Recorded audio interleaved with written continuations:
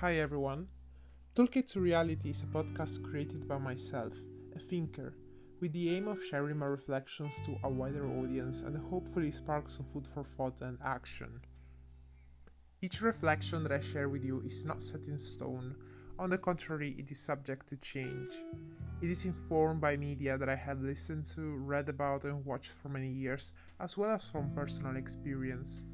While talking, I will sometimes say we, because this is an exercise not just for you, the audience, but also for me, the speaker.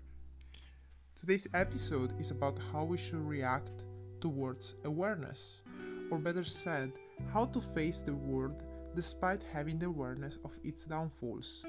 It means that I focus mostly on the awareness that make us understand how the world works, especially the awareness that bring us pain.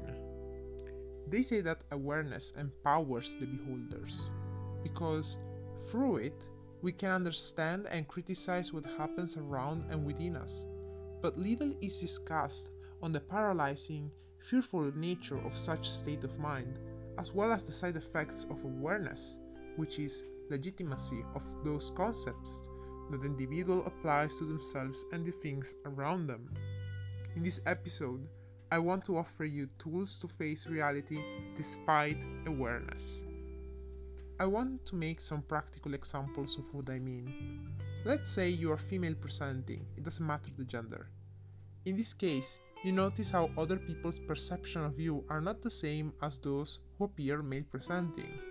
You perhaps have noticed indeed that the reactions around you are more extreme, such as blatant comments on your appearance or glances of judgment, as well as unwanted attention. You research why this may be the case and you come across terms such as sexism, which is essentially a form of discrimination. After discovering such term and its implications, you may grow aware of the significance of wearing certain clothing in social settings.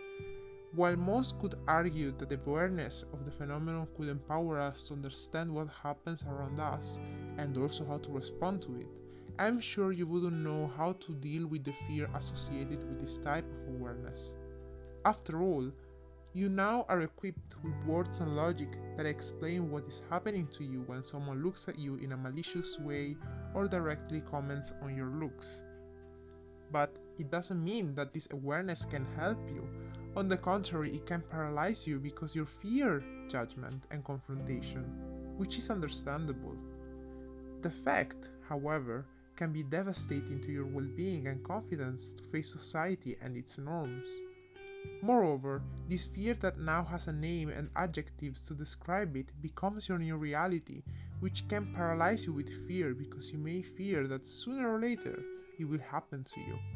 Hence, our brains legitimize this reality, caging ourselves to the idea that it's an inevitable reality, damaging our capacity to think beyond this pattern.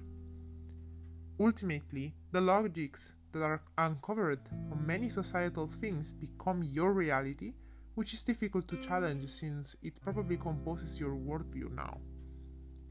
It means that you may think, well, it is my fault that I have attracted such attention since I'm dressing the way I'm dressing, or you may think, I have been treated badly because of my gender or appearance.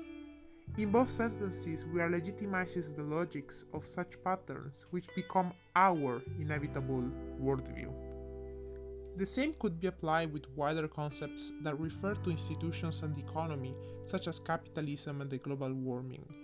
You could possess this awareness, have the language to comment it and criticize it, but you wouldn't have the tools to make radical changes of these issues, because it composes of your accepted reality, which your brain has legitimized.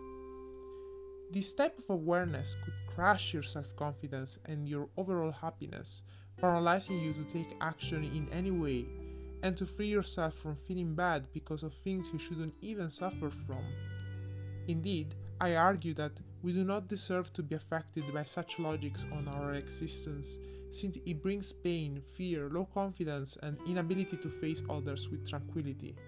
Moreover, this awareness could trap you to think that that's the only reality that exists and that we are doomed, legitimizing its existence in your thinking. The tools I'm offering you is the following. I believe that we have to challenge awareness, so that it doesn't become the logic through which we accept reality as it is instead of taking a stance against it. To do so, we have to be active when we learn new things. We shouldn't just learn and be aware.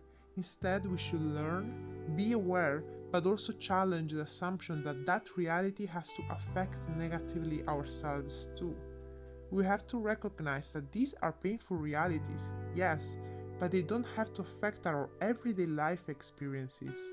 If people have issues with who we are, it is their worldview that has that damaging logic. It shouldn't be ours. Ultimately, we should be able to say, I am aware that a certain reality exists, but I will not allow it to define and cage my worldview, to affect my confidence and my creativity, to stop me from taking action. On the contrary, I have to be able to challenge it, invalidating its existence in my mind. It does not mean that we have to pretend that it doesn't exist, but it's about wanting to invalidate its pervasive, paralyzing presence in our worldview, which affects our well-being in our everyday lives. Thank you so much for listening. I am a thinker, and this is the podcast called Toolkit to Reality.